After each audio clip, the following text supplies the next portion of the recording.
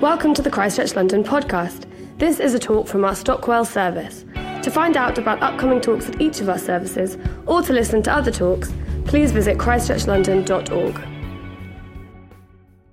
Hey guys, just let me say again, if you are here supporting these amazing families, thank you so much. I know it means a lot to them, especially if being on church on a Sunday morning is the last thing that you would normally find yourself doing, especially church in a school. It's pretty strange, right?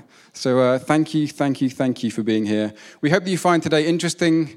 At the very least, now you know what your friends get up to when they're not having brunch with you on a Sunday morning. This is it. And as we said earlier, today is about thanking God for the miracles of these 4 little children, and to communicate that we value, we cherish, we celebrate each one of them.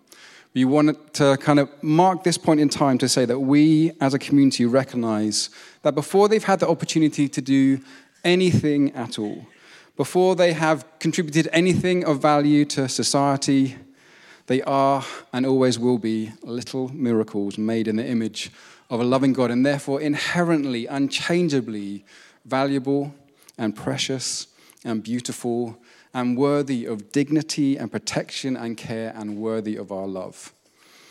And also just to remind us that if that is true of them, then that's true of us, isn't it? And that's a nice thing to think about. So John Tyson is a pastor friend of mine who lives and works in New York City. And he has just written a new book called The Intentional Father, which, as you may guess from the title, has a target audience of fathers, and specifically fathers raising sons. If you are a father raising a son, I recommend this. But even if you're not, if you have kind of a mentoring or parenting responsibility for any children in your life, I say this is a great book. It's full of wisdom about raising children. And in the opening part of the book, John talks about where the phrase raising a child comes from. And he explains that it comes from ancient Roman culture. And so when the Roman patriarch was presented with a new child of his, he would literally, if he wanted to keep it, raise it to the sky, kind of like Lion King-esque. And he would say, like, this child I'm going to bring into my family, or, horribly and tragically, he would turn away from the child, and the child would be left outside to die of exposure. Roman culture, some great stuff about it, but some really not great stuff too. But John says this is where that phrase comes from. And he says, when we say we are raising a child, what we're actually communicating based on the history of the phrase is, I want you. I want you in my life. I'm going to take responsibility for you. I'm going to give you everything I can to help you grow up and mature into the best person you can be. And so as we've seen, a big part of the reason for today is for new parents to stand up and promise to do just that, to raise their children and say, I want you. I take responsibility for you. And there are lots of things we could talk about today about raising kids, kind of practical advice and a whole bunch of stuff. This is all really important. But today I just want to focus on the power that stories have in forming us, informing our imaginations, and helping us to make sense of the world. And so how important it is to tell our kids good stories. So Jax and I are parents of 2 young girls, and we are constantly, in the stories that we read and the stories that we see them watching, coming up against unhelpful, maybe even harmful gender stereotypes. They're the obvious culprits. As much as I love Disney, I'm all for like a show tune, but like old Disney, like even some of new Disney, it's this a pretty tough watch when you've got girls and you're like, what is this actually teaching you about yourself and the way that the world works? Malcolm Gladwell, if you know him, he's got a really fascinating podcast called Revisionist History.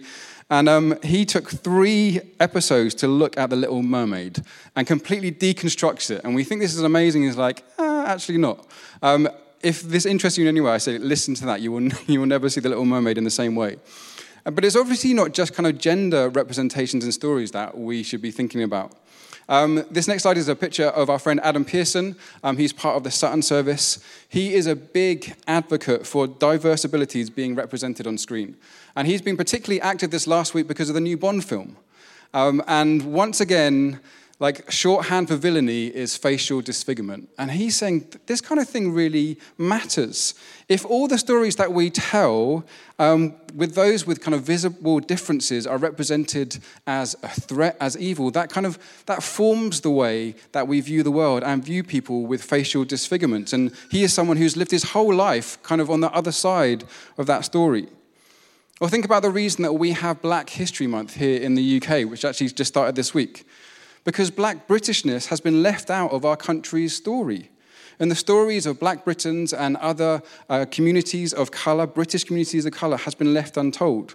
And as historian David Olusegun says, if we don't know stories like the 18th century formerly enslaved author and abolitionist Olaudah Equiano, if we haven't been told about Black Georgians and Black Victorians, and we think the first Black Britons arrived in Windrush in the 1960s, if we don't know about the 60s bus boycotts in Bristol, as well as those in Alabama in America, then that can change how we understand our nation's story, change how we make sense of how our nation is now. And I had an experience a few months ago that really drove home the power that stories have over us. So a little background, in the 90s, the American Psychological Association published a report that estimated that average American youth would have seen 200,000 acts of violence on TV by the time they reached 18. This is in the 90s. Yes, it's in America. I don't think the UK would be a lot different.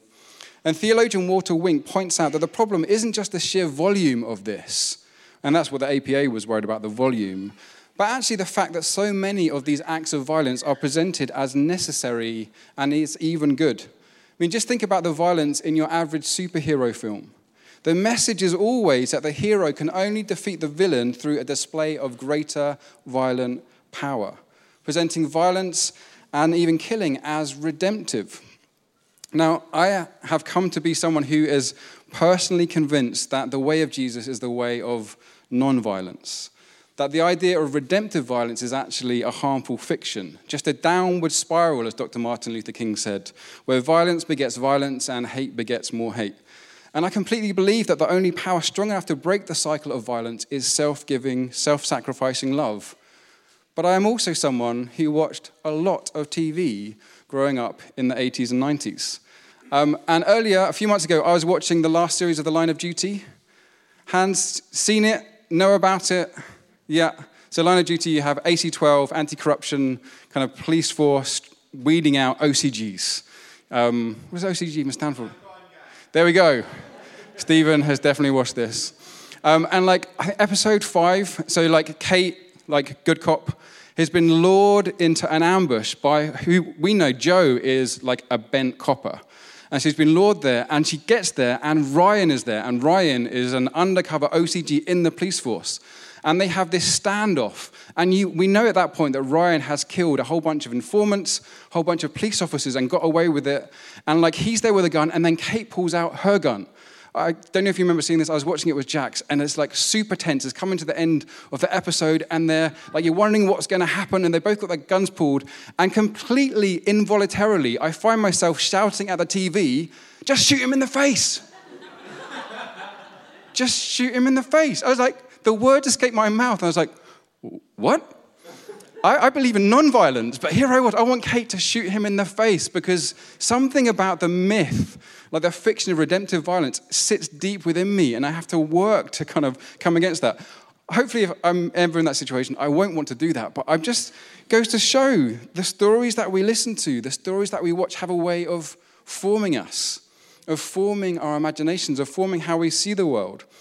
And so I want to encourage all of us to think about the stories that we allow to shape our imaginations, the stories that we allow to shape our children's imaginations, and especially to encourage us to think about the big stories, the stories that speak to and try and make sense of the big questions of life. Questions like, how did we get here? Why are we here? What is our purpose? How do we know what good is? What are the stories that we believe that shape those things? So last year in lockdown, I read a bit, not as much as I should have. You know, everyone's like, oh, I'll read loads. It's like, yeah, or Netflix. But I did read some. And I read this like really fascinating book by a Dutch historian called Rutger Bregman called Humankind, A Hopeful History. And it's a book that explores human nature, whether we are by nature good or whether we are by nature evil. And Bregman argues that depending on how we answer that question, depending on the stories that we tell about ourselves, the stories that our society tells, will lead to very different approaches in the way that we organize society and form institutions, the way we educate and raise our children. And Bregman starts the book by recounting The Lord of the Flies. I'm sure many of us had to read The Lord of the Flies when we were younger. We know the story. It's about a group of British schoolboys who crash land onto a deserted island. And by the time they're rescued a few weeks later, the island is just a smoldering wasteland. 3 of the children are dead. They've painted their faces. They've become savages. And the last line of the book has one of the boys, Ralph, weeping for the end of innocence and the darkness that exists within man's heart. William Goldings, who wrote that book, his understanding of human nature was that man produces evil as a bee produces honey, and that left to our own devices, we would all descend into savagery. And that idea resonated with the world at the time. It was written in the 50s, a world that had just come through the Second World War, a world that was coming to terms with the atrocities of that. So much so that The Lord of the Flies would go on to sell tens of millions of copies, be translated into 30 languages, and be held as one of the classics of the 20th century, even winning a Nobel Prize. But Rutger Bregman wasn't convinced that this told the whole story about the human condition. And he actually set out to find if anyone had actually done a study on children who had been deserted and left to themselves. And after months of searching through newspaper archives, he found the true life story of 6 boys from Tonga who in 1966 had been rescued by an Australian captain after being marooned on the island of Atta for more than a year. They were there for 15 months. And these boys ranged in age from 16 to 13. They were all pupils at a strict Catholic boarding school and just kind of wanted more adventure in their life. So they decided, let's steal a boat. And I love this. Their plan was to sail to Fiji 500 miles away. It's like, yeah, I'm sure we can do that. And so they managed to steal the boat unnoticed. They get out. And then the first almost fatal area, they fell asleep. And they wake up a few hours later in the middle of a storm. And the first thing they do is, let's get out of this. They hoist the sail gets ripped to shreds. The next thing that goes is the rudder, and they are left just floating for 8 days. And all they can do is collect rainwater in coconut shells, and they're left floating. But actually, the first thing they do is kind of organize themselves, and they have a sip each in the morning and a sip each in the evening. And they get through these 8 days, and they find the island of Atta, and they shipwreck onto that. And right from the get-go, they organize themselves into teams of 2. They drew up a strict rota for all the chores that needed doing. They created this commune, a vegetable garden. They hollowed out tree trunks to store rainwater. They even made a gym with homemade weights from the island. All of this from just one knife blade and a whole lot of determination. Every day began with a song and a prayer, and it ended with a song and a prayer. And whenever 2 of them quarreled, the rest of them would send them to each end of the island to calm down. Then they bring them together and make sure that they reconciled. And so when they were rescued 15 months later, the local doctor who inspected them was absolutely amazed at how healthy and strong and muscular they were. And whilst you may have thought they would be completely sick of the sight of each other after spending all this time, the Australian captain who rescued them then employed them on his boat. They still wanted an adventure, and they spent the next decade sailing around, fishing with him. This next slide shows Peter, who was the captain, and Mano, who was one of the boys, still firm friends decades later. And Bregman links these 2 stories of children surviving on a desert island, one fictional, one true, to 2 competing philosophies of human nature. On the one hand, Bregman argues, we have the philosophy of Thomas Hobbes, who says because our natural state is selfish, untrustworthy, dangerous, we must therefore be controlled by a strong state, by firm leadership that constrains our capacity to harm one another. Then on the other side, we have Jean-Jacques Rousseau, who just from looking at him, he looks friendly, right? You can almost see where they're going by the looks of their faces. Human nature bad, human nature good. He says that man was born free, and actually it's civilization with its coercive power, social classes, restrictive laws that puts him in chains. Man is naturally good, he wrote, and it's from these institutions alone that men have become wicked. So these are the 2 extremes of the human nature argument. that we are at heart evil and must be constrained versus we are at heart good and must be kept from being corrupted. And in Humankind, Bregman argues that whilst it appears from looking at most of the dominant stories in Western culture and the way that we organize society, that Hobbes' view has won out. But he thinks there is more evidence for Rousseau's view than we might think. And the interesting thing, maybe not surprising because he's a historian, is that his book is just full of story after story. Stories that we don't know that kind of share this view, stories that we have known but are being retold. I don't know if you're aware of the famous Stanford prison experiment, where they put people in groups of guards and students, and they're amazed at how quickly it descended into savagery. Actually, what happened is they wanted the experiment to go a certain way, and so the guy who was leading it coached them all the way through. And you see these stories that we think shows human the state of the human heart in a certain light might not be exactly how we think they are.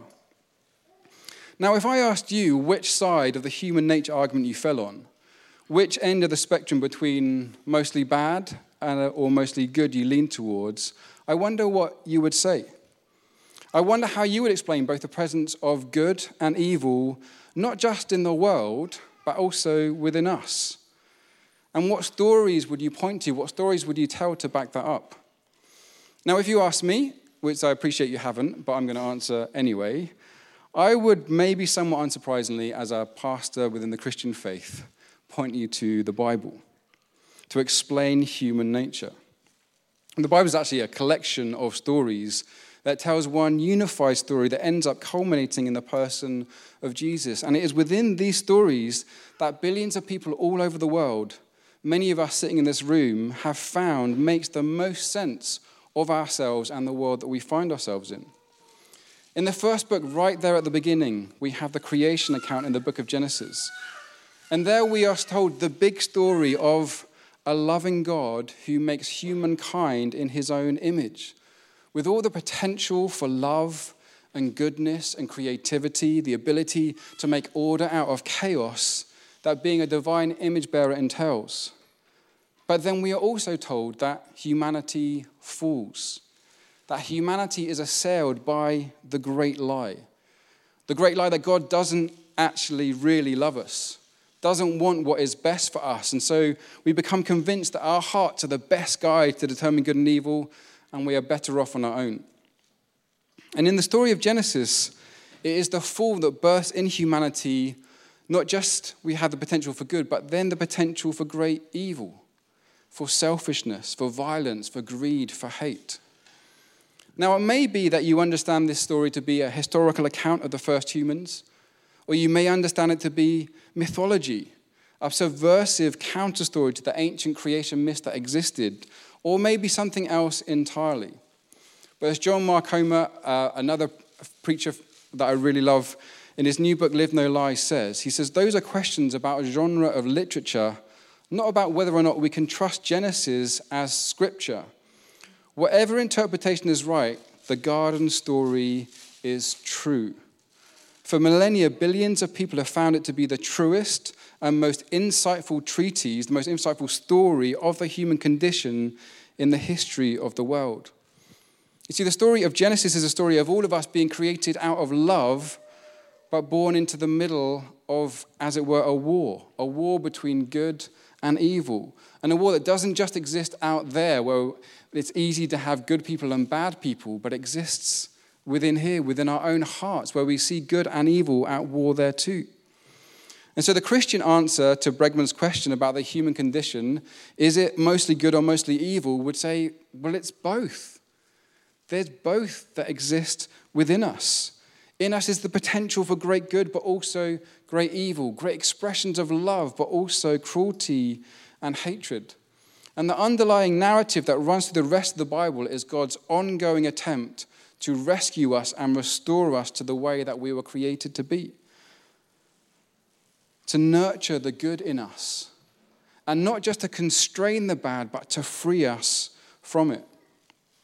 And as you may know, the defining story of the Old Testament, the Hebrew Scriptures, is the Exodus. You know, this is like Prince of Egypt. This is God rescuing his people from Egypt through the 10 plagues, parting the Red Sea, leading them into the promised land. And this story, which is a story of a God of love, rescuing his people that they might live with him and become like him, became for the Jewish people the defining narrative that explained everything. According to the author John Steinbeck, no story has power, nor will it last, unless we feel in ourselves that it is true and true of us. And this is a story that has lasted for thousands of years. And for the Jewish people, the Exodus isn't just a story from their past that they know about. It's actually a story that they inhabit.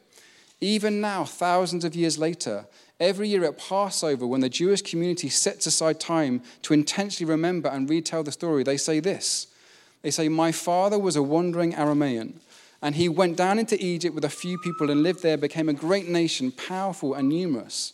But the Egyptians mistreated us and made us suffer, subjecting us to harsh labor. Then we cried out to the Lord, the God of our ancestors, and the Lord heard our voice and saw our misery, toil, and oppression. So the Lord brought us out of Egypt with a mighty hand and an outstretched arm, with great terror and with signs of wonders. He brought us to this place and gave us this land, a land flowing with milk and honey." Did you notice all of the personal pronouns in there? How much they identify with this story, see it as their own. My father, we were made to suffer. We cried out. The Lord rescued us, heard our voice, brought us out. And one of the most beautiful parts of the Passover meal is that in the middle of it, it is the youngest child who is brought forward and coached into asking the question that elicits the retelling of the story. Baked into their retelling is this passing on of the story from one generation to the next, so that this too would be the story that shaped their children's imagination, would help their children answer the big questions about God and themselves and their purpose in life. Who is God, the story says? Well, he's the one who made us, the one who loves us, and because of his love for us, he heard our cries and he rescued us. Who are we? We are a people dearly loved by God, but also a people in need of rescuing. And what is our purpose in life? To live with God and to become like him. And as beautiful and as true as that is, as the first followers of Jesus went on to explain, instead of just pointing backwards, the Exodus story was also to point forward to another event that was to come, another intervention by God. When, as the Apostle John puts it, the God who created the universe became flesh and made his dwelling among us. And though the world was made through him, the world did not recognize him. And instead of receiving him, the world nailed him to a tree. But it was on the tree, at the story's darkest point, that God was once again battling the forces of darkness and evil. It was on the cross that he once again brought about the rescue of his people. Because though he was killed, he did not stay dead. He rose again on the third day, defeating evil and death forever, and leading his people into a freedom where they could be with him and be like him. You see, the story of the cross is the story of the Exodus retold, but with added detail. As the writer of the book of Hebrews says, actually everything that came before, including the Exodus, is just a shadow. But we find the substance in the person and the work and the story of Jesus. It is through the story of Jesus that we come to know most clearly who God is. Who is God? Well, Jesus tells us that he is a God of love, a God that created us, that made us, that delights in us, a God who says, I raise you up. I am your father. I want you. I take responsibility for you. I want you to be with me. I want to lead you into all freedom. And we see in the cross a God who was willing to make that happen by the greatest of sacrifices. A God who was willing to suffer alongside us, to step down into our darkness, to be with us and to die for us. And we see in the story of the cross that the story of the cross isn't just a story for the Israelites, although it started there. It's a story for all of us. That this is a God that loves each one of us. And this is a story that says who we are. Who are we? Well, like I said, we are loved. We are created. We are intended. We are wanted. And let that sink in. You are loved and you are wanted. And yet we are also in need of rescue. I mean, I know I look within my own heart. I can watch Line of Duty and shout, shoot him in the face, and there's something in there that isn't quite right. And that's a trivial example, but I mean, we could chat, and I could tell you lots of examples in my own life, like, I am not the person that I want to be. There's a vision of me that is here, and I am not that, and often I just don't know how to get there. I am in need of rescue, personally. And then I look around at the world, and I think, Jesus, what is going on? I mean, this is a crazy time to be alive, isn't it?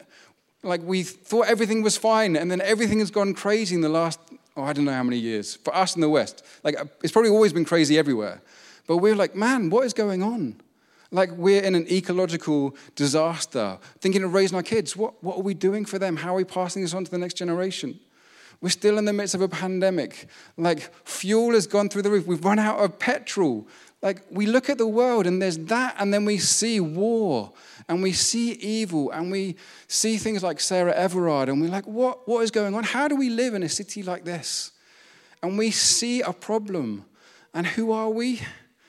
We're a people in need of rescue.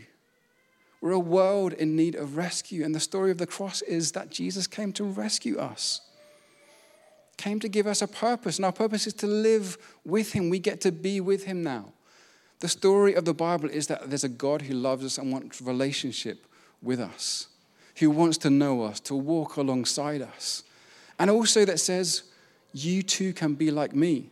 That's what Jesus said when he was calling his disciples to him. That's like the message under that is, you can do what I do, you can be like I am. And so that's the message of the cross. We too can be like Jesus.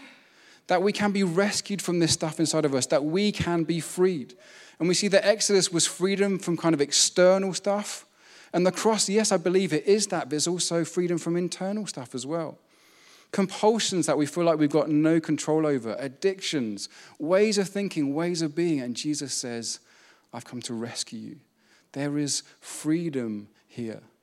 This is the story that we live in. And to quote Steinbeck again, it is a story that has power because we feel that it is true for us. Or at least I know that I do. I know people in the room do. They feel that this story, it explains things in a way that no other kind of worldview and story does. How we got to where we are, where we could be going, how we sort things out. The story of Jesus explains it. And it's a story that we have decided to step into, to treat as our own. And by doing that, we have found incredible hope that this isn't as things have to be. Things can be different. Things will be different. We found life. We found wisdom. We found courage. We found comfort. We've even found power to change. Good stories have an ability to transform us. And I would say this is the best of stories. The best of stories. And so parents who dedicate their little ones, other parents in the room, I'd encourage you to again, tell your children good stories. Find good stories out there to tell them, but also tell them this story. It's why we ask our parents to promise to do that. Because we as a community have said, this is such a powerful story, we want to pass it on. And yes, our kids will get to decide whether they want to live into that story. Completely. We want them to choose that or not. But we want to tell them at least that they know, at least they're growing up knowing that this is the narrative that we have given our lives to live into. And I guess my encouragement for all of us is, for those of you who know the story, remind yourself of it often. I mean, that's part of the reason we meet each week. The world tells us a different story. We hear different stories the whole time about who we are, about what the good life is, about how to get ahead, what right and wrong is. And yet we come together once a week to sing songs about it and to hear it spoken again. This is the story that we believe in.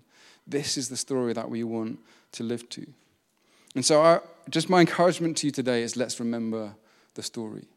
Let's tell the story to our kids and let's tell the story to one another. Not just in our words, but in the way that we live. Let's live as if it is true. And then maybe you are here this morning and you're thinking, I've never heard this story before, really. And if that is true, then we would love to help share the story with you. As we've said, we have Alpha that is happening. Alpha is an amazing way to explore the story of Jesus. And so if you'd like to do that, it's on Zoom. You can access it from anywhere, find out from our website. We would love to talk to you about the story. And it also may be that you're here this morning and you're just thinking, I don't know if my story is working for me. I was in counseling a few years ago, and I was really stuck up on, what is the right thing and, the wrong thing to do? How am I supposed to live? Should I do this? Should I do that? And I had all these kind of frameworks and rules. And my counselor just said to me, let's, move on for a second. Not that it's not important, but move on for a second for what is right and wrong, and just maybe think about what is working. Does this story that you're telling about yourself, is that working for you? And I realized that actually, no, it really wasn't. So maybe just try this other story on for size. And so that's my encouragement to you this morning. If your story isn't working for you, if it's not leading you, forming you into the person that you want to become, maybe try another story for a bit. I'd say I've got a good one. I think the Bible's got a great story. The person of Jesus is the defining story for me. And again, we'd love to introduce you to that. So that is my encouragement today. We get to talk about kids. Tell good stories and tell the best stories. Band, why don't we come up? One of the reasons that we sing is to retell this story. We sing about this story. It's a way of getting it into us, a way of connecting with it on an emotional level. And so that's what we're going to do now. We're going to sing some more stories about the love of God for us.